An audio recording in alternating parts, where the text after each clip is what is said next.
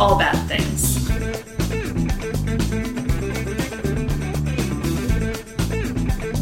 Tragedies, disasters. That's Bad things. trigger warning for everything possible. What? I'm Rachel, I'm David. and this is All Bad Things. Sounded very much like a frog. Did a little bit. Caught me off guard, obviously. You gonna welcome everybody? I am. Welcome, everybody. Welcome. It's been a little bit since we recorded. It's been a full 2 weeks. Yeah, because we recorded both episodes of Theric 25 at once. Mm-hmm. Follow us Insta, Twitter, Facebook at All Bad Things Pod. Email us allbadthingspod. Oh, on TikTok too. TikTok too. Email us allbadthingspod at gmail.com. Join our Facebook discussion group and our Discord. Join our gift exchange as well. Do all of those things. Yes. I'm going to probably put up stuff on social media one more time. We're probably going to have our cutoff be the end of October-ish. Because we actually have a fair number of people from various countries participating. Okay. So we want to get the ball rolling. What's also been really great this year, so if you want to join, email us allbadthingspod at gmail.com. Email us your full name, like if somebody was mailing you something, what name would they need to put it under, and your mailing address. And they're like, oh, my email address? No, I don't think so. I'm kidding. As well as a little bit about you. If you don't feel like sharing, that's fine. But last time we got feedback that people wish they knew a little bit about their recipient. Sure. Just to be able to personalize their gift a little bit more. And people are doing a really great job of just giving a nice little... Some people it's just a one-sentence thing. Some people, it's a small paragraph. Whatever you feel is going to give somebody some insight to you and what you're like and what you do and don't like. So, and we'll randomly select who gets who as a recipient, and we'll try and get we're attempting to get everybody a present by the end of the year, right? A gift by the end of the year. There's no dollar limit on it at all. Although there is a serious backlog with everything on Earth right now. Yeah, that's true. So if you don't get it by the end of the year, you'll get it eventually. Yeah, that's the hope. That is the hope. Like poor Bruce who got my gift like 6 months later. Yeah. That might have been, maybe that was part of the cause of it. We just didn't know it yet. It was ridiculous. It went from like North Carolina to New York to London. Yeah, it went to all over California the to London. then back to the United, and then back to Yes. to New York. Yes, it was ridiculous. It bounced all over, and then finally to the Falkland Islands. Because it was probably like a bunch of people were like, I don't know what to do with this thing. Just send it back to New York. Just put it on this truck. What does it The matter? Falkland Islands, is that real? Didn't I? Wasn't that in a poem I read when I was 5 years old? In my head, I always confuse the Shetland Islands and the Falkland Islands. They are extremely different. In many ways. But yes, so that'll be fun. Well, and David and I participated in it too, so somebody will get us. It was fun. Yeah. Yes, it was a lot of fun. Yep. And let's see. Did the country music stop at the fair? It just started again when I was no. coming in. Okay. Yeah, I think I this don't is hear I it think this now. is the next band. Well, I don't really hear it, which is good. We're inside. I was afraid it was going to bleed through. No, So no, we live. no. The North Carolina State Fair is going on, and we live very close to Well, I'm the guessing fairgrounds. I'm guessing these performances happen at Dorton Arena. So I looked up on Google Maps how far we are from Dorton Arena. Exactly 2 miles. Oh, okay. And it's at night. Sound Caring. travels, obviously. But I was like, I think we're about like 1.5 to 2 miles away Yeah, from there. you nailed it. Mm-hmm. So, but yeah, like when you were at the office, like doing your thing, I was like I can clearly hear that that's a country band. Bland. Bland, that works too. That does. Playing right now. That's funny. I couldn't tell you which one it was, but it was... Well, It was one of them. Is there a difference? We're alienating all of our country fan listeners, but we might hear the fireworks later. Oh, we will. The mic, I feel, would pick that up. Yeah. But they do fireworks on the weekend. Every weekend night. Mm-hmm. Yeah. Mm-hmm. Yes, I am moving out of my office. The biz is getting shut down due to conflict of interest because somebody's got a new job. Yes. That somebody would be me. I know I just told you I got a new job. Well, this is a new job. And I can't really say where it is, but I really suspect that I will enjoy it. Did you catch that? Oh. Did you catch it? I did. Okay. Yes. We'll see if anyone else does. Mm-hmm. Yes. Just don't say anything publicly. I shall not. I'm telling the listeners if anybody understood it. Them too. But that means I'll be working from home for the near future, which is nice. Glad about that, but that also means that new home office. Fancy office technology. Baby came home to roost. Our lovely computers. That's right. And the desks are arriving tomorrow. All the movers are coming and doing everything. The movers are moving. Yes. Oh my goodness. Yes. And we'll have a better recording space very soon. Now, better logistically. Whether it sounds better, I don't know. And everyone listening is like that. It took 225 episodes for you to get better equipment. The answer is yes. Yes, it did. Anyone who has listened to us for 225 episodes knows by now we are an amateur operation. At best. At best. That's right. There are a lot of amateurs who do this a lot better than we do. What you drinking tonight? I am drinking the finest national local beer on the market. That would be Miller Lite. Yes, they know. They do know.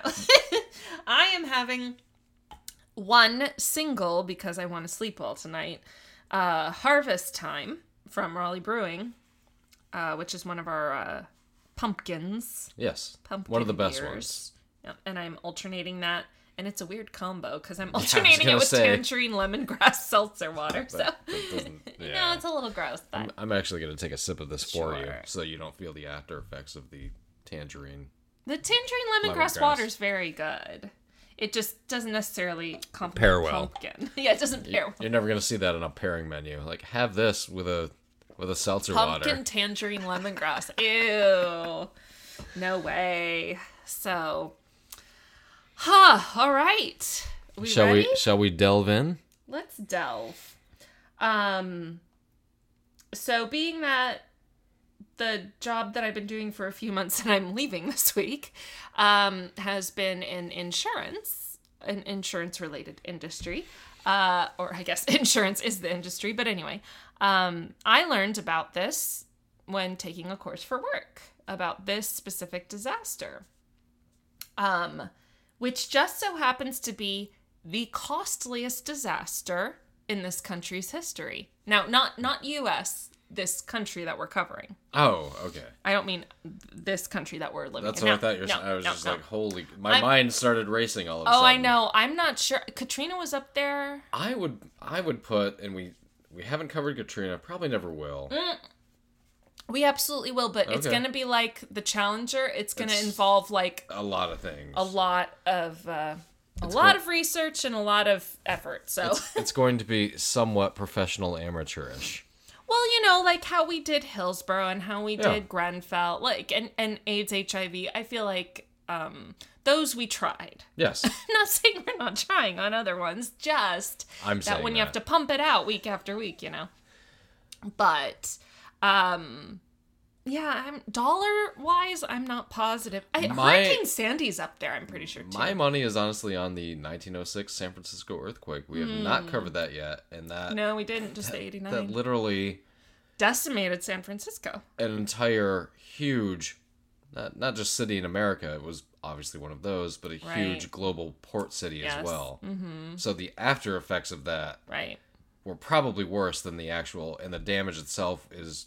astronomical. Well, and like, if you adjust for inflation to, like, you know how they do those highest grossing movies of all time, but they adjust it for inflation, and somehow Gone with the Wind is still, like, the, whatever? I believe, number one, it changes between Gone with the Wind and Star Wars. Oh, that's interesting.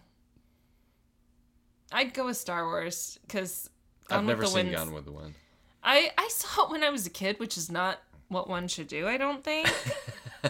But it's like... I would want to watch it one day, just to see what it's about the fucking South. Understandably. It's about the Confederacy, and I'm not hugely into that. I'm not either, but it'd be interesting to see a film made from that perspective, just so I could be like, wow, like, that's... well, that was the way that people thought. That's incorrect. So, anyway, but, so... We'll cut the suspense. Everybody else knows about it. You're the only one who doesn't. Yeah. This is the story of the 2016 Horse River wildfire, also known as the Fort McMurray wildfire, or simply as the Beast. Okay. I don't like the sound of any of them. Right. So beginning on May 1st, 2016, this went on for a couple months. A wildfire, I don't know why I can't say wildfire. A wildfire that started near Fort McMurray, Alberta, Canada, displaced 88,000 people and destroyed 1.5 million acres of land at an estimated cost of nearly 10 billion Canadian dollars. How many people did it displace? 88,000. Holy Christ. In Canada. In Alberta. Yeah. In northwest of Edmonton, Alberta. We're going to get into that. I'll put it this way to our non-Canadian knowing fans, and there's probably plenty. 88,000 people in Canada is like the size of like a large city.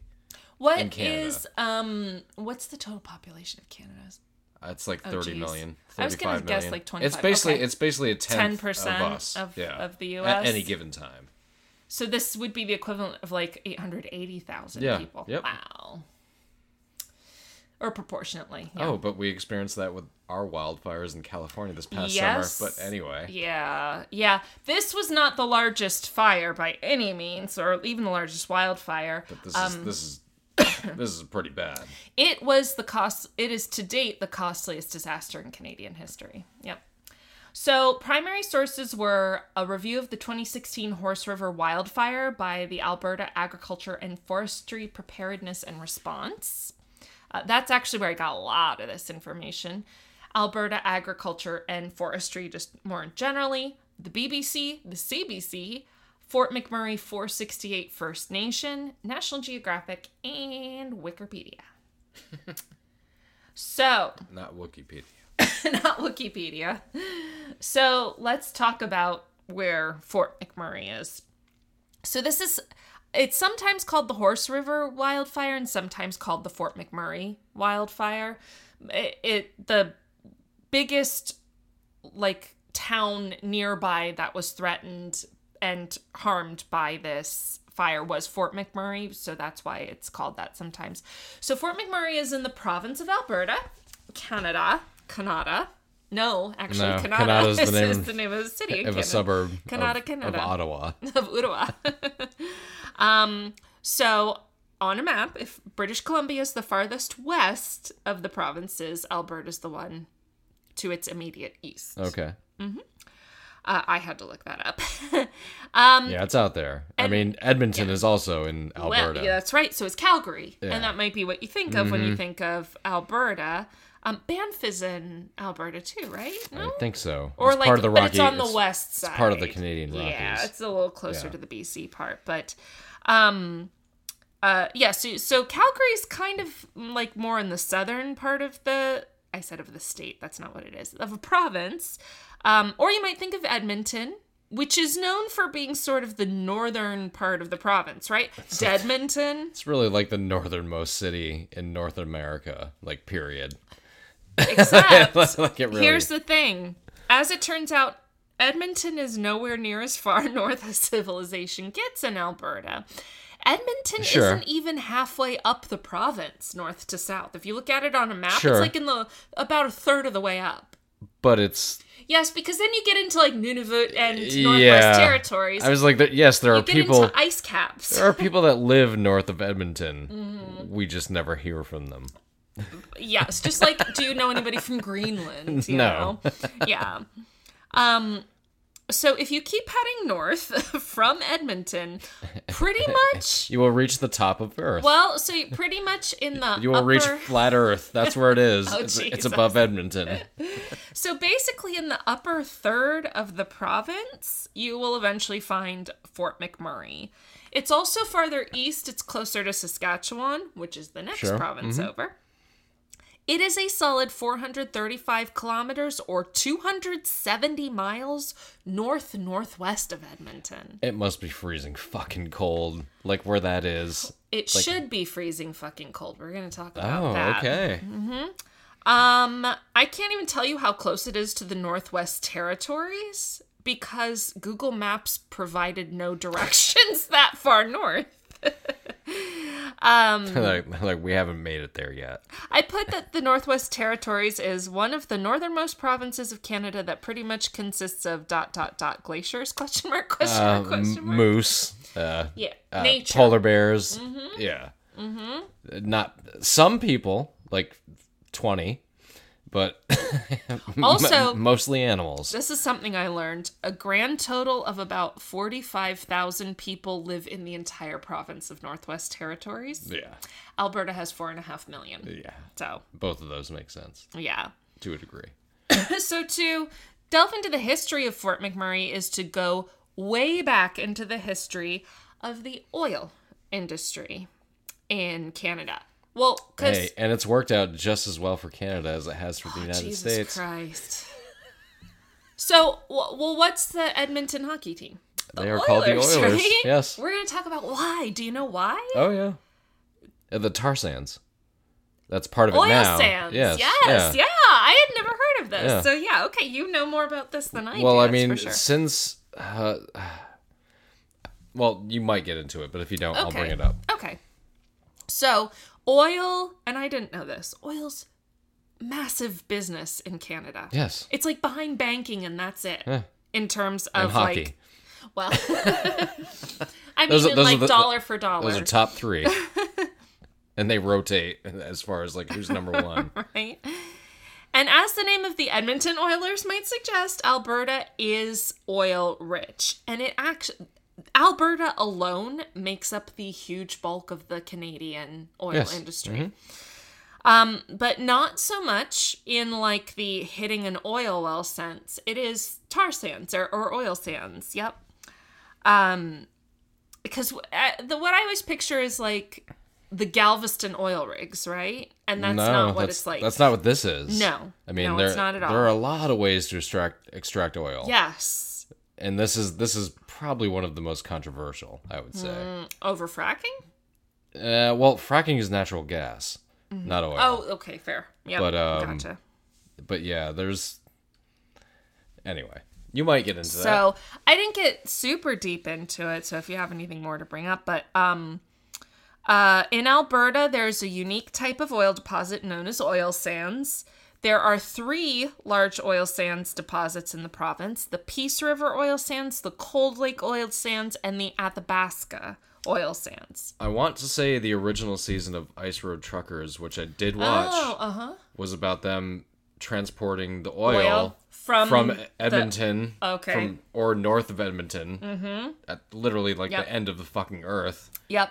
If I'm remembering the geography correctly, Edmonton kind of skirts the southernmost parts of the oil sands. Otherwise, it's all slightly east and north of Edmonton. And that's pretty much where all the manufacturing is. Mm-hmm. But all the executives and people live in Edmonton. Sure. Yep. No, that makes sense. Yep.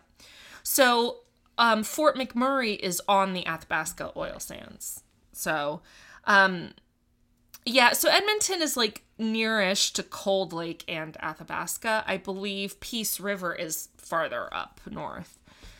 So while Alberta is a significant place on Earth where these types of oil sands are found, other locations include Russia, Kazakhstan, and Venezuela. Mm-hmm. All countries I knew Russia also does the same thing. That's also been a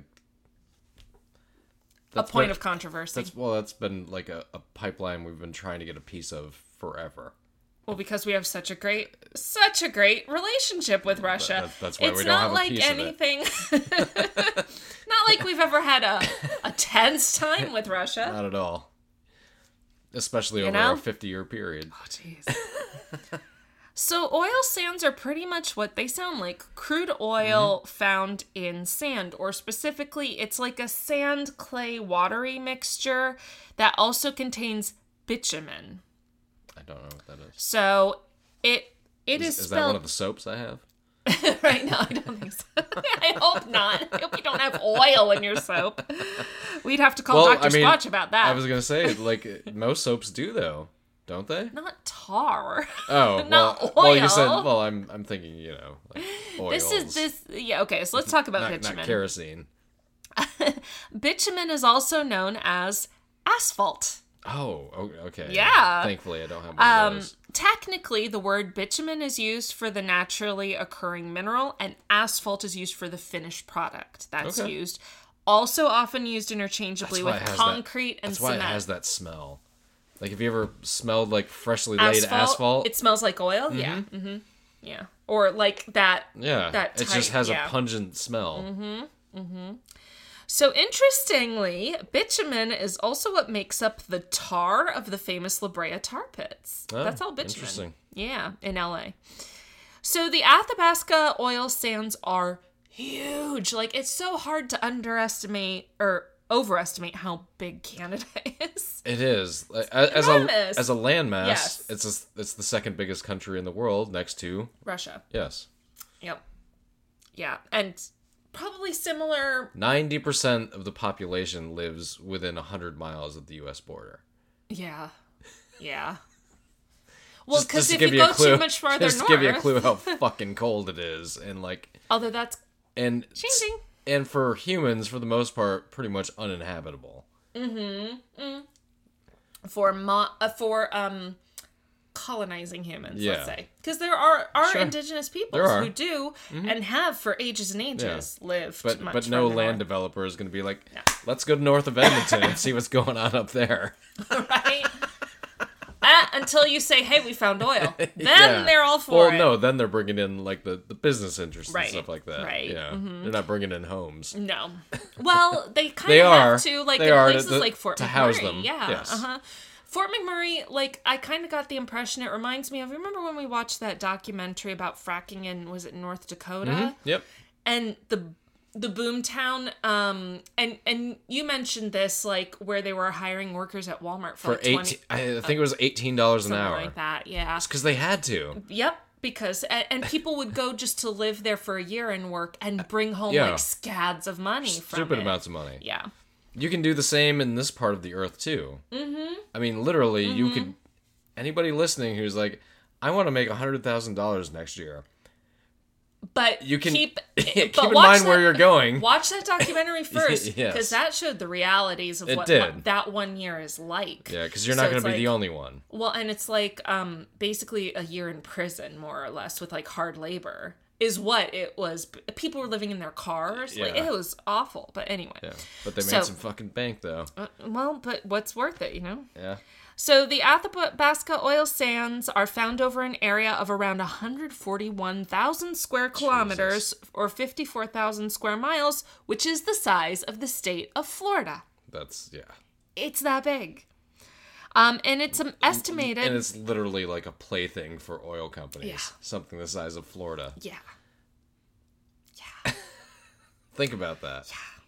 So it is estimated that the oil sands the Athabasca oil sands contain around 1.7 trillion barrels of bitumen. So that's not even like refined oil. That's the crude mineral. That's just the asphalt. And we'll melt that down later. Well, it's the bitumen that we'll create. Yeah. The oil sands of Alberta, of which Athabasca is the largest, have the world's fourth largest oil reserves, behind the well-known oil players of Venezuela, Saudi Arabia, and Iran. They're so big, they are visible from space. Nice. And the bitumen in these sands have been used for centuries by people in Canada, going back to the indigenous people who used it to waterproof their canoes. and also not ruin the earth while doing it, but... well, I mean, there were so few of them at the time. There weren't enough people doing this to ruin the earth. We're gonna also get into some First Nation issues here too, because I'm sure. Honestly, you know what? Like, Canada, I'm sorry, you're like the fucking States. You can't... Well, you know what Canada... You can't dig more than, Do you know what Canada used to be before it was Canada? It was England. Yes, it was fully colonized. So of course, it's just as bad. Yeah. If not worse. You know, now... Or the United Kingdom. Yeah. Great Britain. Yeah. So we're bad here in the States. It's not good. But seeing the shit that's been coming out lately. Ooh. But all the shit out of Canada. Now, Canada's just it's not a dick measuring contest as to who was the worst to Indigenous people. We're number one, remember? Right. USA. Oh, God. So, anyway. Literally made extinct their entire food supply and then killed them. And then killed them before that, and then after that, and then in between. Drove them out of their But it's okay. But it's okay, because as I've seen some right-wingers put on Twitter, Indian tribes also fought each other. So what we did is completely okay. They did. They fought each other exactly the way we fought them, too. You know? But it's just... It doesn't matter anymore, because they fought each other. My least favorite argument, and I'm not going to tell you who has actually sort of, and not an argument, but just like a counterpoint. People have always done that to each other over the centuries. Like, oh, God. Which is not untrue. It's not untrue, but it's not an excuse. It's exactly. Not a fucking excuse. Yeah. Okay. So, Fort McMurray was originally a land of course, Indigenous people, followed by colonizers, as it became an important trading post in which trade? David. I'm going to go with fur trade. Yes! Yes! Got it. Yes. What? I'm expecting a prize. Yeah, I know. Ding, ding, Where ding. Is it? Yay! I'm not seeing anything physical. It was is there a PlayStation 5 out in the living room? It was like the easiest Jeopardy question, the $100 one. No, of course, no. All they did was fur trade. Only certain people would know the answer to that question. Unfortunately, or fortunately, I'm one of those people. Well, you're descended of those fur traders. I am. The mercenary fur traders. Literally. Yes. I'm not even kidding. I am a descendant of Hessian drummers, and you are a descendant of mercenary fur traders. And those are both true statements. Come fuck with me. So the area's oil sands were discovered, or at least first described on record, in 1790. But of course, they had nothing to do with the oil. But somebody lost that scroll, right? By an explorer named Sir Alexander Mackenzie. The town itself wasn't founded until 1870, where it was named after William McMurray of the Hudson Bay Company as their post. Fort McMurray continued to be mostly a trade stop, including by rail and ship, because of the nearby Athabasca River. Then in the early 1920s, as industry and the constant need for oil continued to grow, interest started increasing in the Athabasca oil sands. What had just wrapped up in 1920? World War I. Exactly. That's why there was such a huge need for oil, because that was literally the first mechanized war. Mm-hmm. And part of why Germany lost, because they didn't have any oil reserves, so they couldn't fly as many planes, have as many tanks, couldn't have as, So what screwed the Kaiser in the end was oil? That's oversimplifying it, probably. It is. But there was a history channel that called exactly that, Oversimplified. Oh, like a YouTube channel? Yes. Oversimplified. That's fair, because... And it's pretty good. Yeah. Well, because you can't possibly grasp all the nuance of massively complicated socioeconomic and that's literally what you go to, college. To become a PhD in, one little tiny corner of it. So you learn one detail of one thing, and it takes you years and years to learn. It's there are 15 novels on, the Haitian drum machine. And you're like, I didn't even know that it existed. Right? But there's 15 novels of it. Right? Well, it's fun to always look at, it's always fun to look at, thesis topics, they're so fucking, micro-focused. It's like, I'm never going to go there, but I'm kind of glad somebody else did. Right? Somebody learned about this in such excruciating detail. I'm even happier that it wasn't me. Yes. So, in the 1930s, Abba Sands Oil became the first company to be able to extract oil from the sands using hot water. And gradually over the decades, Fort McMurray became basically a boom town, especially when the oil and energy crises of the 1970s spiked the price of oil. Mm-hmm. Between 1971 and 1981, the town's population went from just under 7,000, so this is in a decade, to 31,000. That's insane. Eventually peaking to 37,000 in 1985. So in 14 years, it quintupled in size, plus a little bit. Yep. Mm-hmm. So this is... Oh, go ahead. Imagine having the infrastructure for that. Yeah, right? So this is going to become more pertinent later in the story. Fort McMurray is home to the Fort McMurray 468 First Nation. And we kind of touched on this. I'm not going to get massively in the weeds, especially at the risk of not doing justice to an incredibly complex topic. But I do want to touch on this, that like most colonized land, Canada has a long, terrible history of subjugation of Indigenous peoples.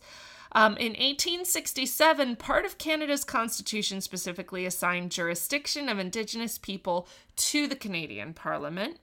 The legislation colloquially is known as, and this is, I am saying this is the way that it is known, the Indian Act, and it established how the Canadian government would interact with First Nation bands, and those are the governing bodies of various groups. Tribal leaders. Various groups of people, yep. Including establishing what are known as Indian reserves. Here in the States, we call them reservations. Mm-hmm. Same idea. Basically, the idea, hey, how about we steal all of your land and then relegate you to a little corner of it? Give you a little slice of it. Yeah. Yeah. And what could be more fair? And there will be so few of you that, like, when somebody even brings up, like, your ancestry or heritage, will be like, oh, they're still alive? Mm. I've never even seen one. Jeez.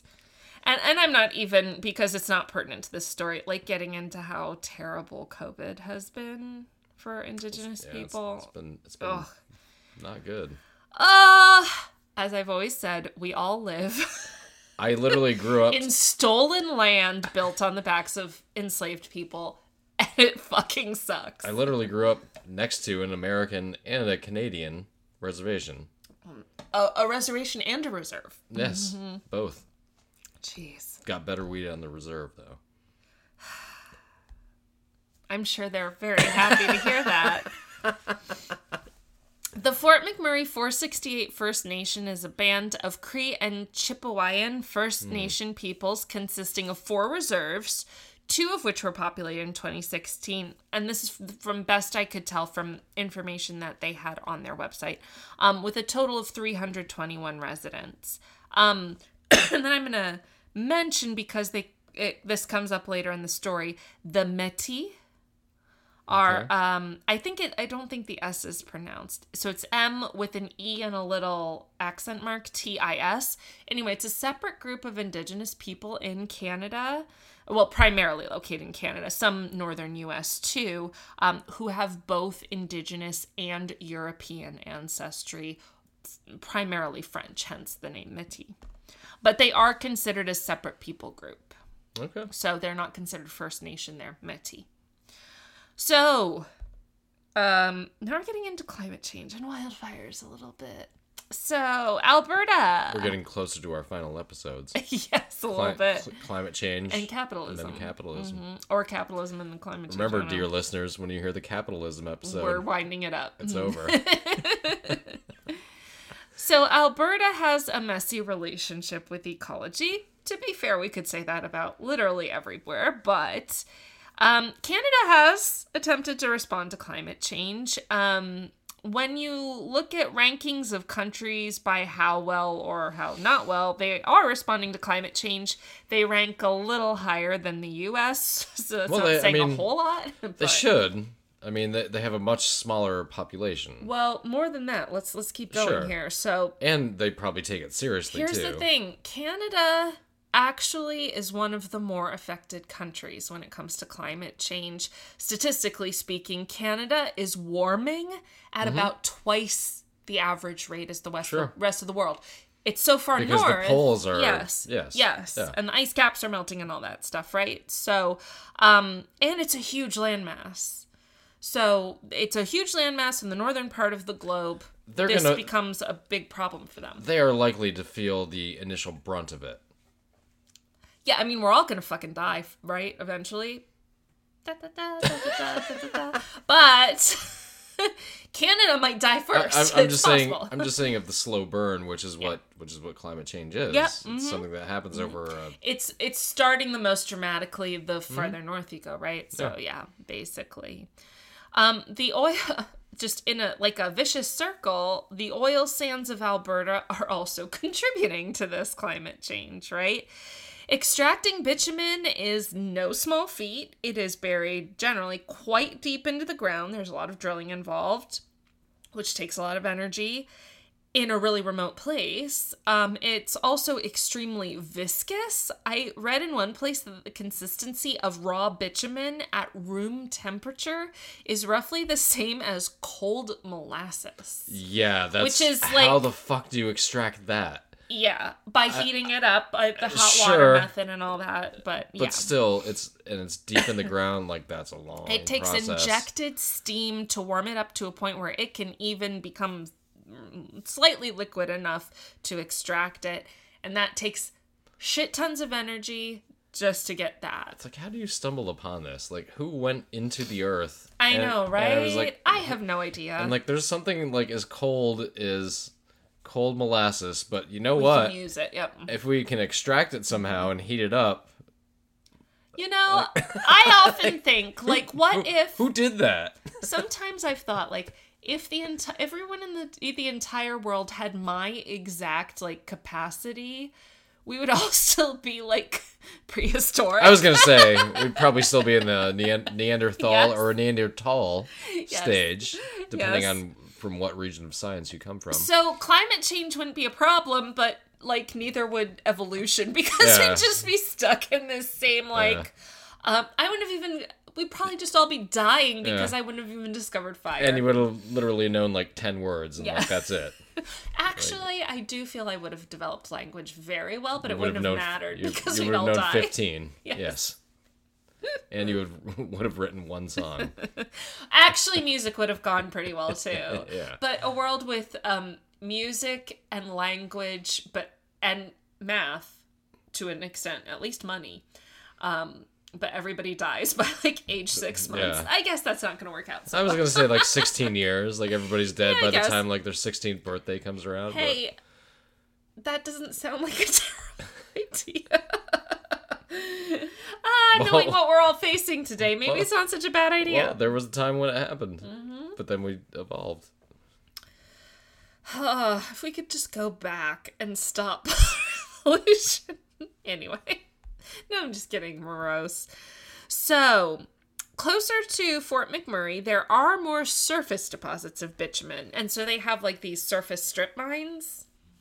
And it is easier to extract, but that means ripping out the forest under which this oil lies. And we're going to talk about the forest in a minute. Oh, God, whatever. I know. And you want to make an omelet.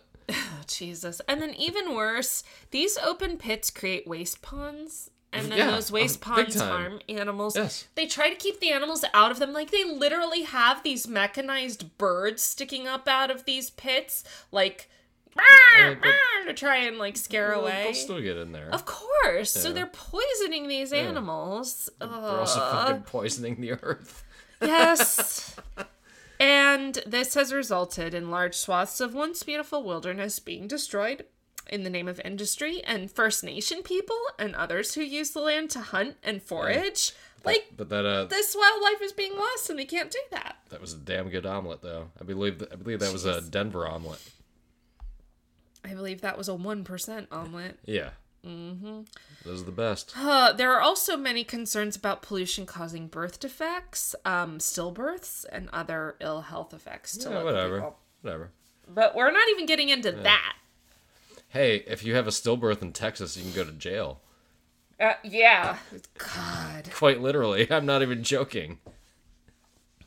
Like, anyone who, quote, sues somebody under that stupid fucking law, like, I don't want to say dox them, but, you know.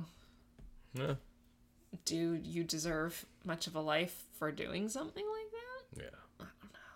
I don't know. Like, to me, that's criminal. That is the criminal part. Anyway. So climate has also greatly affected wildfires in the area. One outrage at a time. Delve back into that. Yep. So wildfires have a long history in Canada. Again, anywhere where there's forests and such. But that's like the if you go back, that history, that's very natural. Wildfires actually play a very important natural part of the overall ecosystem. Yeah, it's not that they've never happened before. No, and in fact, it's not that they've always been bad. Right. Yeah, so much of Canada's wilderness, especially in this area, consists of, I hope I'm saying this right, either boreal forests or boreal forests. Sure. It's also known as taiga.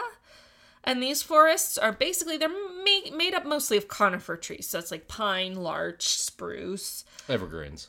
Yeah, yeah, right. Mm-hmm. In forests like this, I think they're called conifers because they have the cones. Mm-hmm. I think that's it. I'm not an arborist. These forests, or in forests like this, the wildlife has adapted to periodic fires. It's evolved to adapt to this.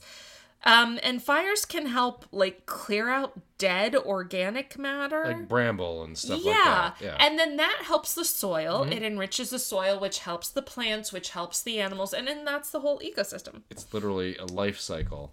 It is the circle of life. Yes, quite literally. And fire actually plays an important part of that. Fire can be an important part of helping soil be more fertile, growing healthier plants, feeding insects and animals, helping them be healthier. It's when naturally occurring, it can be beneficial. And while these wildfires can and have occurred naturally for who knows how long, there is also the practice of controlled man-made fires fulfilling this role. And another important role of clearing out the debris that would otherwise be fodder for an uncontrolled fire, right? So if there's like a lot of dry shit on the ground that needs to get cleared out, better to burn it controlled than to let something get out of control. Yep. Yep. And these uncontrolled fires can, of course, threaten people, property, nature. As Canada has developed, so has the fire control system there, an undertaking that costs around $1 billion a year to manage. There's just a lot of forest. Pretty good investment. Yes, there's a lot of wilderness in Canada, so it needs a lot of abatement to uncontrolled wildfires. And while these efforts have been steadily rising with increased land expansion over the past half century or so, things have really ramped up since the 90s. The increasing temperatures resulting from human-caused climate change, because we're not fucking idiots who think it's something else, is not a fucking all-natural cycle of the universe. Fucking idiots. But the thing is that it is, but it's 8,000 years too soon. And going way too fast. Yes. And that could have only have been... I wonder what the variable was as here. Two very close friends of mine have said to me, and they both work in this field, the reason it's sped up so much is because of us. Yes. Yes. And if you think otherwise, this is not the podcast for you. Goodbye. No time for that shit. Not one fucking second time for that shit. So, and human-caused climate change has spelled bad news for countries with large swaths of forest, like Canada. These large northern boreal forests are among the first parts of the world to feel the effects of climate change, and at a greater intensity, as we mentioned, more frequent human and lightning-caused fires, right? Because the source of the fire could be natural or not. It's the rate, it's whether it can remain controlled or whether it just burns and starts threatening land, people, nature, industry, everything. And they're becoming bigger, stronger, longer lasting, and more destructive.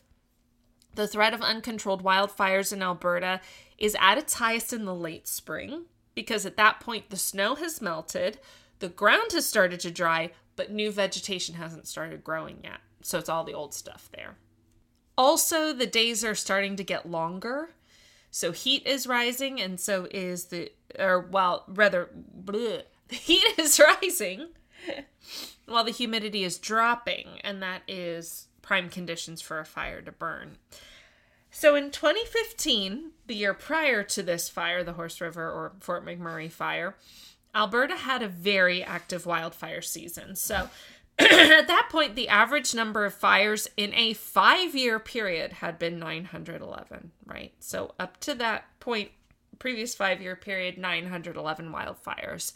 In 2015, by itself, 1,786 wildfires burned almost 5,000 square kilometers or 1,900 square miles. Yeah. Mm-hmm.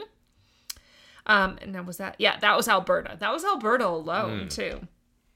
Weather conditions in the area during the winter of 2015 into 2016 did not do much to help lessen the upcoming risk of wildfire. It was a lot drier and warmer than an average winter. Usually, shock, the winters are very harsh in this region. Could have fooled me. Right? It's considered to be subarctic is the climate. It's cold as fuck. Yes! It's extremely cold. Like, you can have all the North Face gear on you want to have. Mm-hmm. There's actually, on TikTok, I follow a scientist who works at a research center in the South Pole. And he walks outside, but he looks like the Michelin Man. He's so, geared up. Because, of course. Because it was a warmer winter, obviously there wasn't as much snow, so not as much melting snow to seep into the vegetation and the soil to keep it all kind of damp and less prone to wildfires. So by the time April 2015 rolled around, dry and warm conditions prompted a much higher score on the fire warning index in the Fort McMurray area, with the risk of fire being considered extreme. May temperatures were forecasted to reach around 30 degrees Celsius, which is around 86 Fahrenheit. And for reference, the average high in Fort McMurray in May is around 18 Celsius or 65 degrees Fahrenheit.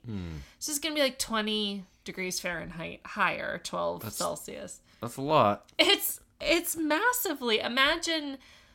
That would be considered an extreme weather condition. I think it would. All of a sudden, at this time, the following year, on average, it'll be 12 degrees higher. Right. Or 12 degrees Celsius higher. Yes, 20 Fahrenheit, yeah, I know. May 1st, 2016 itself also set up the conditions for the fire. Between 9 a.m. and 10 a.m. that morning, the humidity dropped by 10%. Temperatures rose throughout the day, eventually exceeding the relative humidity value, and that's called crossover conditions to those who work in forestry, firefighting, and suppression. So crossover conditions are related to a phenomenon known as a blow-up or blow-up. So that's the ability for a wildfire to increase in speed and intensity very quickly to a point that whatever strategy is being employed by firefighters is overwhelmed and they have to figure something else out. Now, while basically uncontrolled, right? So while one would certainly think that these highly favorable wildfire conditions would result in an increased response in terms of staffing and funding a robust firefighting system, an April 19th, 2016 article, so this is 12 days before less than 2 weeks before this fire. An article was published by the CBC that raised concerns that Alberta had reduced the fire suppression budget in the province by $15 million. Alberta Premier Rachel Notley said that was just a base level of funding and that if there was an emergency, then emergency funding would kick in at that point. And boy, would it. So, well, let's not forget. I mean, phenomenally rich people that can't spend all the money that they have in 12 lifetimes, they need that extra $15 million to put in an offshore account somewhere. Right. Mm-hmm. I mean, that's more important than... You're right. Tax evasion and avoidance is more important than public funding. Yep. That's how life works. in our country of America, you don't even have to do evasion or avoidance. You can literally just I'm just going to put it over here. Well, so those are actually technically two different things. Sure. Evasion means you're doing illegal stuff. Avoidance means you're doing legal stuff that's in a loophole. Mm-hmm. Yep. Mm-hmm. So that's all. That's as far. You're like, please don't start talking about taxes. Do not go down. Oh, you're going to hear so much about taxes, aren't you? Yes, I am. Yeah, you've just resigned yourself to that fact, though, right? I have. So has Jesse. Look at him. No, yes. He's trying to get it out. Jesse. He's like, I don't want to hear about the taxes either. All right, let's move on to the fire then. So the Horse River wildfire was first detected by people who were doing exactly that, looking for wildfires. Alberta Agriculture and Forestry, or AF, monitors conditions under which wildfires may become a hazard, and they deploy aircraft to patrol and keep a lookout for any sign of fire. At 4:03 p.m. local time, so this is May 1st, 2016, a patrol helicopter spotted the fire. At the time, the fire covered about 2 hectares, which is hectares? So there's not another C in there. Oh, okay. I thought it was hectares too. Yeah, that's how I've always said it in my mind. So it's actually Hectares. Mm-hmm. Hectares. Sure. Me too. I thought it was hectares. It's not. Anyway, that's about 5 acres in an area just around 7 kilometers or 4.3 miles southwest of Fort McMurray. Yeah, hex is 5, right? Hexagon, hect. Well, so here's the thing. It's 2 hectares, but that equals 5 acres. So if it was 1 hectare, I guess. But that was 5. It took me so much conversion for Google conversion here. Anyway, so it was a little southwest of Fort McMurray, just south of the Athabasca River and just north of the much smaller Horse River, which gave this fire its name. So this whole thing started when they found a wildfire that was burning 5 acres, which is not much. It's not much. My family lived on a farm in Minnesota briefly when I was a kid, and it was a 5-acre farm. Yeah. And that's not much. Imagine if they had that extra $15 million to have a small crew out there and just finish it right there. Right? Mm-hmm. Yeah. But, yeah. We'll use emergency fund. Yeah, whatever. So it was at this time considered an intensity class 4 fire, which means a, quote, surface wildfire with organized flame front, end quote. But it was moving quickly at the rate of about 10 meters or 33 feet per minute. That's really fast. That's pretty fast. Of course, firefighting efforts began immediately, but they were not able to extinguish or contain the fire, and it continued to spread. How could you? Well, that's what they're finding out. Because the conditions were so prime for it. It crossed the Horse River, which I don't know how a fire crosses a river, but apparently it's possible, and it's really fucking freaky. And Jesse Pinkman, come on, calm down, come up here.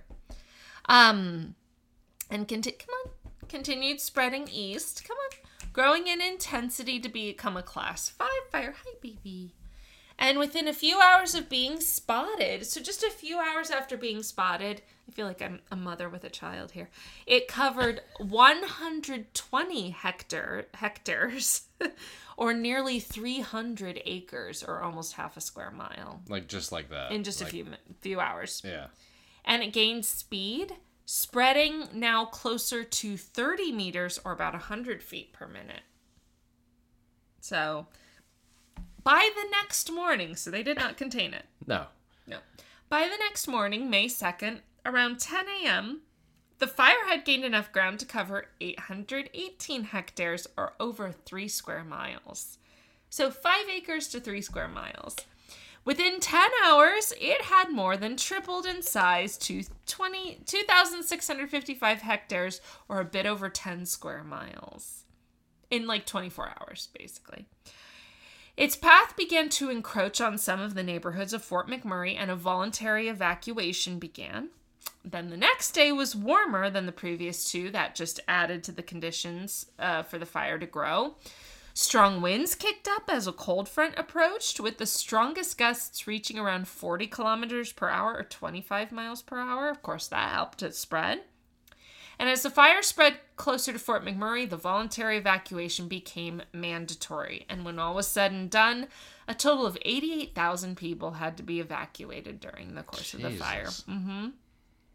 By 8 p.m. on the evening of May 3rd, so a little over 48 hours after it had first been spotted, the fire had grown to cover an estimated 18,678 hectares, or 72 square miles.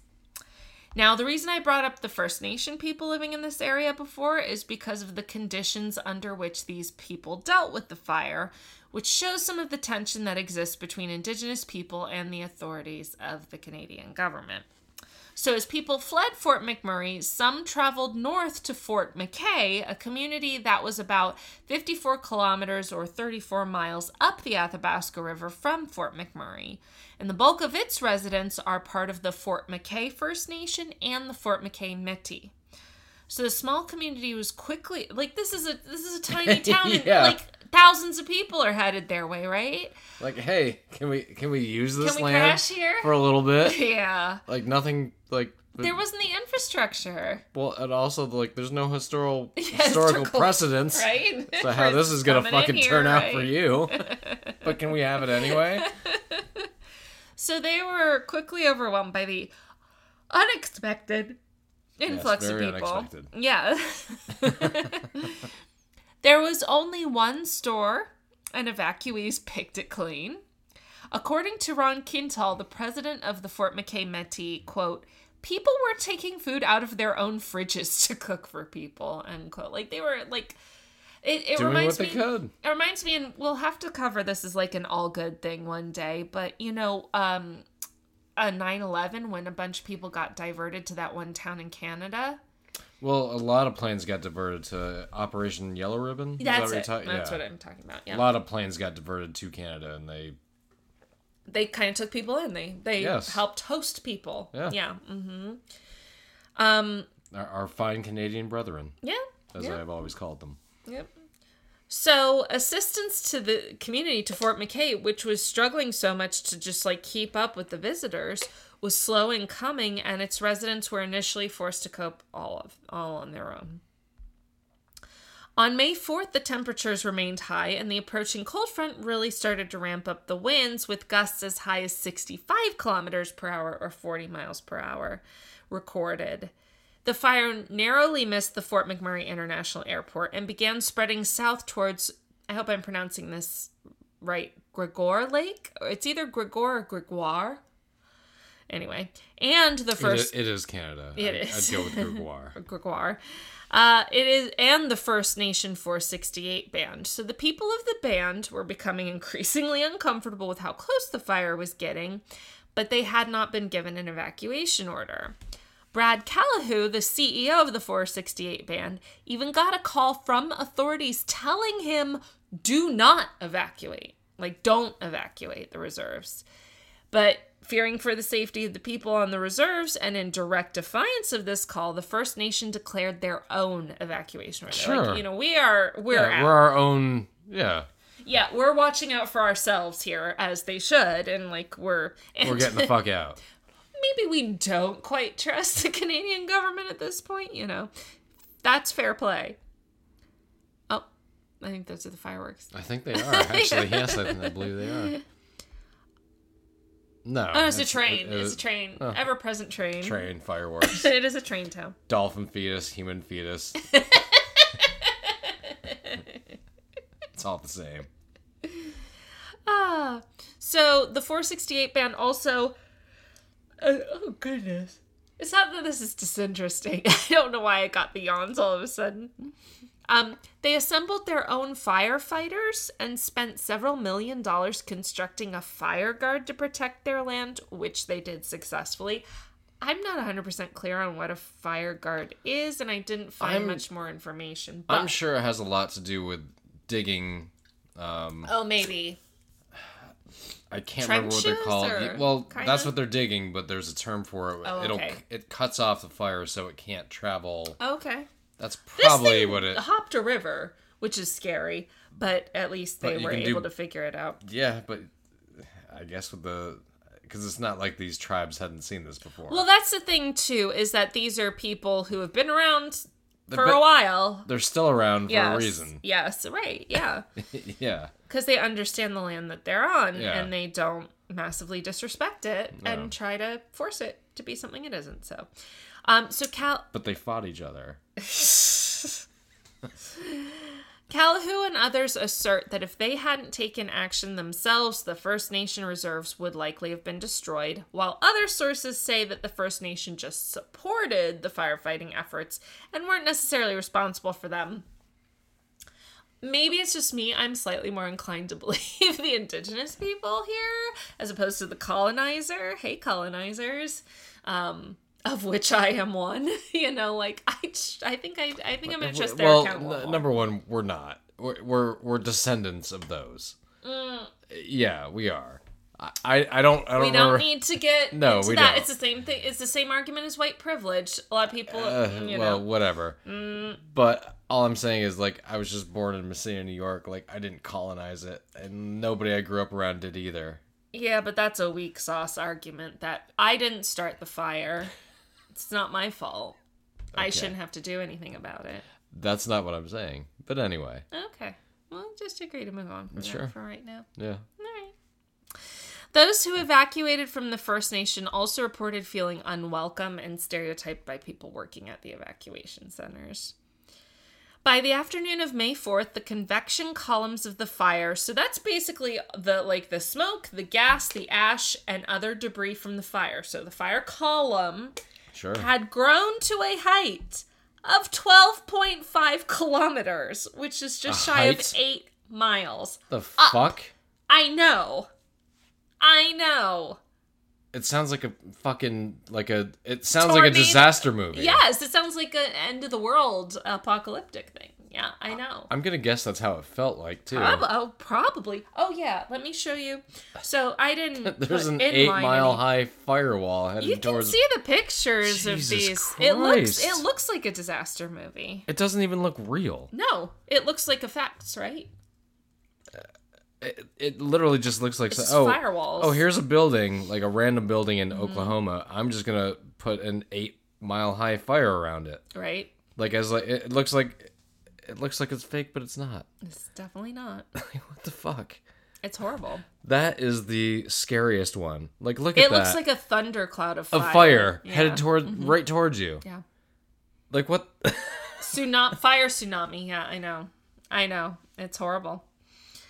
That cannot be fucking real, but it is. This is also wild. The column of the fire was so high that clouds near it that were lightning, had lightning, sparked new wildfires. No, yes. Of course. Yes. Yeah, this is like a monster of a weather event thing. It's awful. More evacuations were... It's almost as like this is how much the dinosaurs must have felt. Like, what the fuck is happening all of a sudden? Most wildlife, they probably had adapted to the way that it happened back then. Shit like this didn't necessarily happen like this because the conditions weren't so ripe because the world wasn't burning. You know? We are burning. Oh, well. It's just Earth. We'll find another one. So more evacuation orders were put in place for surrounding communities, including Anzac and Gregor Lake estates. Fortunately, evacuations were effective at saving lives. No one died as a result of this fire. So that's pretty awesome. Yes. Now, I should say... That's what I was waiting for, because you didn't mention a death toll I didn't. Up front. So what I should say is nobody died as a direct result of the fire. Of the event. But one thing did happen. A 15-year-old girl named Emily Ryan and her cousin Erin Hodgson died in a traffic accident during the evacuation. Yeah. So it was horrible traffic because there was one road in, one road out. And for 88,000 people. Yes. And so, like, they wouldn't have been on the road if it hadn't been for the fire. So it wasn't there were 2 indirect deaths, but nobody was burned. Nobody was died of smoke inhalation. Well, it's just good evacuation, and but you can have a good evacuation and people still die. You know what I mean? I mean, like that. You can, but they found it early on. Yeah. So they were keeping an eye on it from an early time. And I guess see, this is the other difference between Canada and the United States. Some idiot wouldn't have left in the U.S., you know? I mean, that's my guess. Yeah. Because there's always somebody who's not going to do what somebody tells them to do for their own safety. Well, we work that way here. We've been living through 18 months of that, have we not? Jesus Christ. Specifically in our country. Like, that doesn't apply to fucking... It's certainly not on the scale. In other industrialized countries, it doesn't apply to them. That's for sure. So, yeah, considering that 88,000 people were all being told to leave at once and outrun a fire on the one highway that leads in and out of Fort McMurray, it's a small wonder there weren't more traffic casualties, you know? Yeah. I mean, it was terrible for the people who died, obviously, and their families. But a local Fort McMurray convenience store owner would later recall seeing, quote, cars lined up to the south and to the north. It was chaos. I can remember the ash falling all over, flames, you could clearly see them. End quote. Fighting this fire was obviously a huge challenge. In the first few days of the fire, the same staff was working around the clock. They didn't go home. They barely ate. They barely slept before finally reinforcements arrived. Communication was difficult because command posts had to keep being shifted because of where the fire was encroaching. They had to coordinate such a large number of staff from multiple agencies. Interestingly, these agencies were all from Canada. So Prime Minister Justin Trudeau would later be criticized for turning down help from multiple other countries. He was like, we can handle it. Canada's got the resources to do this. He claimed the provincial and national authorities were able to keep things under control. By May 5th, when the wildfire had grown to cover 1,000 square kilometers or 621 square miles, there was not much hope in completely containing the fire. The main strategy was just to try to keep it from coming into new areas. Also, Justin Trudeau would have been prime minister for around a year at this point. He was still pretty new. Mm-hmm. Yeah. I'm pretty sure that he got... elected in 15? I'm pretty 14, sure, yeah. Like okay. He's an interesting guy, you know, there's like... He's like, to me, like, whatever, he's like the Bill Clinton of Canada. Like, yeah.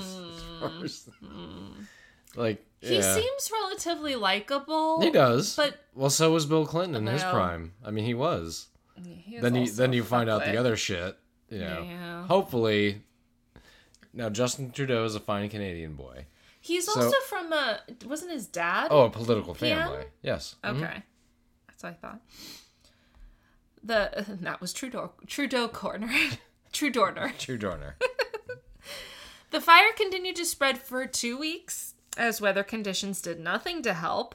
By May 9th, the fire was up to 2,300 square kilometers or 1,615 square miles within 8 days, from 5 acres to over 1,600 square miles. Concerns were high as... So this comes up a lot in a lot of the research.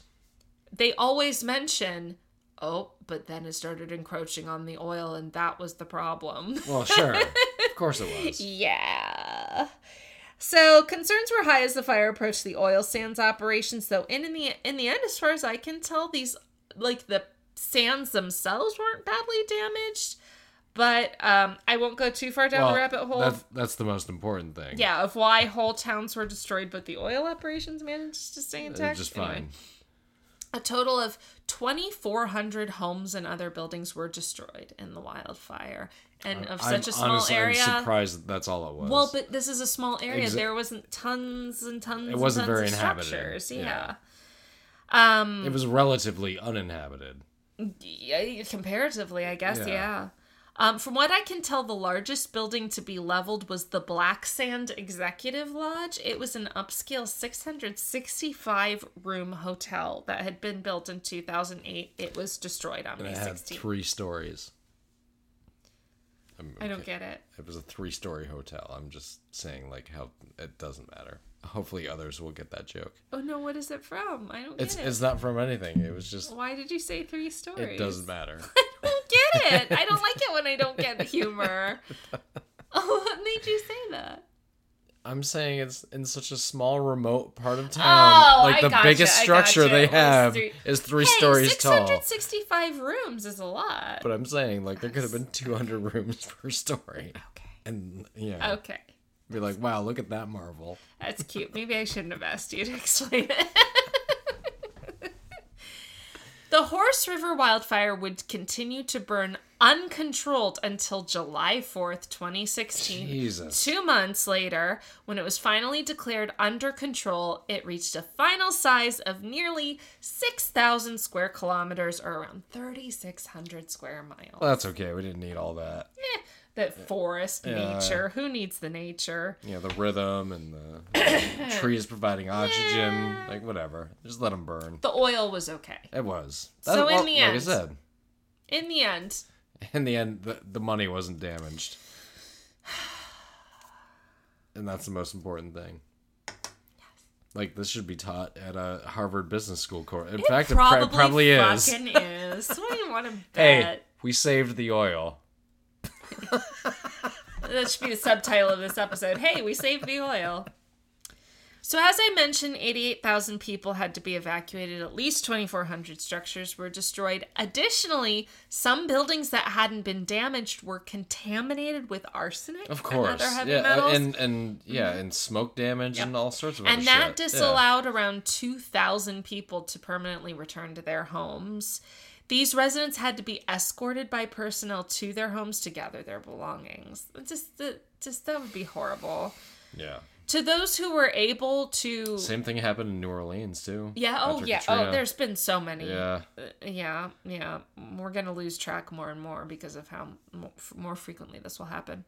So those who were able began returning to Fort McMurray in a controlled, phased re-entry that took place between June 1st and 15th, 2016. While most people returned within a year, the mayor of Fort McMurray estimated 1 year after the fire that 15,000 residents still had not been able to go home. Yeah. The resulting halt in... So the oil sands were maybe okay, but the operations couldn't go on during this, right? So the halt in oil sands operations cost... How much per day do you think it cost? Tens of millions? $70 million per day, to be exact. To the Canadian economy. I mean, you're literally digging into the earth. Yeah.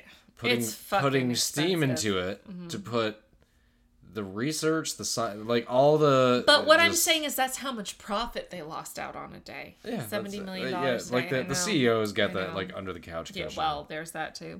I mean, it's like, that's like no big deal. And gas prices rose across the world because of this fire. Yeah. Of course they did. Because it's such a big source. Yeah. The overall damage costs of the Horse River wildfire are estimated to be around 9.9 billion Canadian dollars, which is somewhere in the 8 billion US range, making it the costliest disaster in Canadian history, and rebuilding continues to this day. Yeah, that's like our 73rd like worst disaster in America. Know, right? Mm-hmm. It's probably not. It's probably like our 10th. I mean, that's a lot of money. That our biggest wildfire dwarfs this wildfire. Oh, I'm sure. Like, this is not even the biggest in size. Yeah. 3,600 square miles, and it's still not the biggest, yeah. Investigation into the cause of the fire has ruled out natural causes. They've determined that the fire was human-caused, but they don't know who, and they don't know it could have technically have been arson, but it also could have been an accident or cigarette butt. Who knows, right? Investigators... Somebody's starting a fire in the middle of the forest, and they're like... Oops. Well, there's a tree on fire, but I can't really do anything about it. What do I do about it? I hope it just goes away. I wonder if people monitoring the situation who first spotted the fire also saw like a little person running away. Like, all right. Oops. It wasn't me. Can you imagine if like you were the person who accidentally started it and you've known it this whole time, but are you gonna say? Well, like the person that started the wildfire in California because of a gender reveal. Oh God. Fortunately, that was known. Such a fucking stupid thing to do. Also, don't force gender on your child. That's just ridiculous anyway. Let's move on. And definitely don't do a gender reveal. Just yes. Stop. Nobody cares. It's one of two. Like, it's so boring. Nobody gives a shit. If it's a girl, we're all gonna be like, oh, poor thing, her life's gonna be shit. If it's a boy, it's gonna be, oh, hope he doesn't turn out to be a rapist. So, like, wow. Yeah. And somewhere out there, somebody's not cynical at all. Like, it's either gonna be one of two things: a rapist or like an oppressed person. Yeah, those are your options. There you pretty go. much. There's nothing in between or outside of those boundaries. Happy baby time. Somewhere, one of our listeners is pregnant, listening to this and going, "Shit, I have to stop listening to them now." Yeah. And that would be good advice. That'd be like, if you are one of those people, stop listening. Please, you're not going to like what we have to say. All right. Investigations have also led to recommendations, including creating more robust weather forecasting and wildlife management plans, which have largely been implemented. Indigenous communities also feel better prepared. Ron Kintal, who I mentioned before of the Fort McKay Métis, has said, quote, everyone is smarter today than we were 5 years ago, end quote. There are also talks about adding more roads for better evacuation. Unfortunately, regardless of, like, they can pour all the money they want into infrastructure improvements, detecting, suppressing these fires, but investigators and authorities alike admit that wildfires are a major threat to northern Alberta due to climate change, and that threat will only continue to increase. Yeah, they're just saying that they're here to stay. And that, my friends, was the story of the 2016 Horse River wildfire. It like the first thing I thought of when you brought this up was the wildfires that were happening in Australia, like right before COVID hit. Yeah. Remember that was like the biggest story in the world. Yeah, and then it wasn't suddenly. Yes. I mean, for good reason. But like, it's all a problem. It literally just went away. Yeah. It's like all of Australia was on fire, and like, oh, let's put a pandemic on top of that. Yeah. Let's sprinkle that in. I remember the awful videos of like the koalas getting burned and stuff. Yeah, that was awful. Yeah. But it's just like we've come to a point. Yeah, it's not getting better. Well, it's not necessarily getting better or worse. Like it's getting worse. But that's kind of relative. What I'm saying is, like, we're at a point where just things like this, they just happen now. Yes. It's not. And they're worse. No, they really are worse. Yes. They're worse in intensity. And duration. But they happen so frequently that we're just like. We're getting inert to them. Yeah. Honestly, don't even really pay attention to them all that much. And that's shit. That's absolutely well, that shows you like how bad it is. Like now we're indifferent to it. Yeah. When, I know. Like even 20 years ago, people were like, "This is gonna happen. It's gonna be bad," and we were like, "Okay, we should prepare." But 20 years later, we're like, "Well, yeah." Technology will figure it out. Yeah. So the world is burning and we'll all die. Well, I mean, here's the thing for me is like I think kind of the missed message in all of this to me has always been, the Earth is going to be fine. It will be. But yeah, it will be. It'll be fucked up. Maybe nature will be fucked up a bit. It'll figure it out. Even if it's fucked up for 1 million years, in the eyes of the Earth, that's a blink of an eye. That's true. What I don't think is stressed enough is like, it could become and is likely becoming uninhabitable for humans. Yeah. And that message is, it's just not enforced enough. That's true. And also, what I get more pissed off is we're taking a bunch of other sentient creatures with us, meaning a lot of animals and... Well, we always have. Yes, that's true. We murder them on mass levels and we're doing daily, And we're doing that just strictly with, like, land development. Yes. Well, or the meat industry. But just throw in, like... Yeah. catastrophic climate change, which is what we're living through. Yes. And it will get worse. It is getting worse. So our next two episodes... But your baby will be fine! Our next 2 episodes will be capitalism. It's the end. It's over. It's the end of the world as we know it. Well, it is the beginning of fancy new technology for us. Yes. Maybe we'll experiment with 2 mics. Oh, we'll find out. Maybe I've started writing about 90s movies that I want to do. Have you been writing? Maybe. You didn't tell me that. Well, maybe. It's exciting. So. Oh, a little tease there. Maybe we'll get Twitch going. Yeah. I think with our fancy new toys, I think we can figure it out. There are. We should expand what we're doing. Expand our platform, our brand. Our footprint. Our footprint. If you will. And I hope you won't. Please don't. That's so pretentious. But yeah, I mean, it's a crazy episode, but I almost feel indifferent listening to it because I'm like, I know what's gonna happen. Like 10 minutes in. Right, it's sort of like if you don't sort of just block yourself off from it, then it's just overwhelming. Yeah. I mean, even though we do not talk about these type of disasters all that often, like once the setup is there, it's just like, okay. Now we know what's going to happen. Yeah. It's going to be terrible. I mean, I obviously thought people were going to die and things like that. Fortunately, that didn't happen. Isn't it horrible when you're then like, oh, great! Like, nobody this was died. Perfect. This is a great fire. It's so much better. And it is. But it's not as bad as it humanly could have been, but that's not much to go on. No. Yeah. So, anyway. You ready? I am. Yes. Sorry, you need the timer, I do, and it timed out. Hold on. Back up to the top. There we go.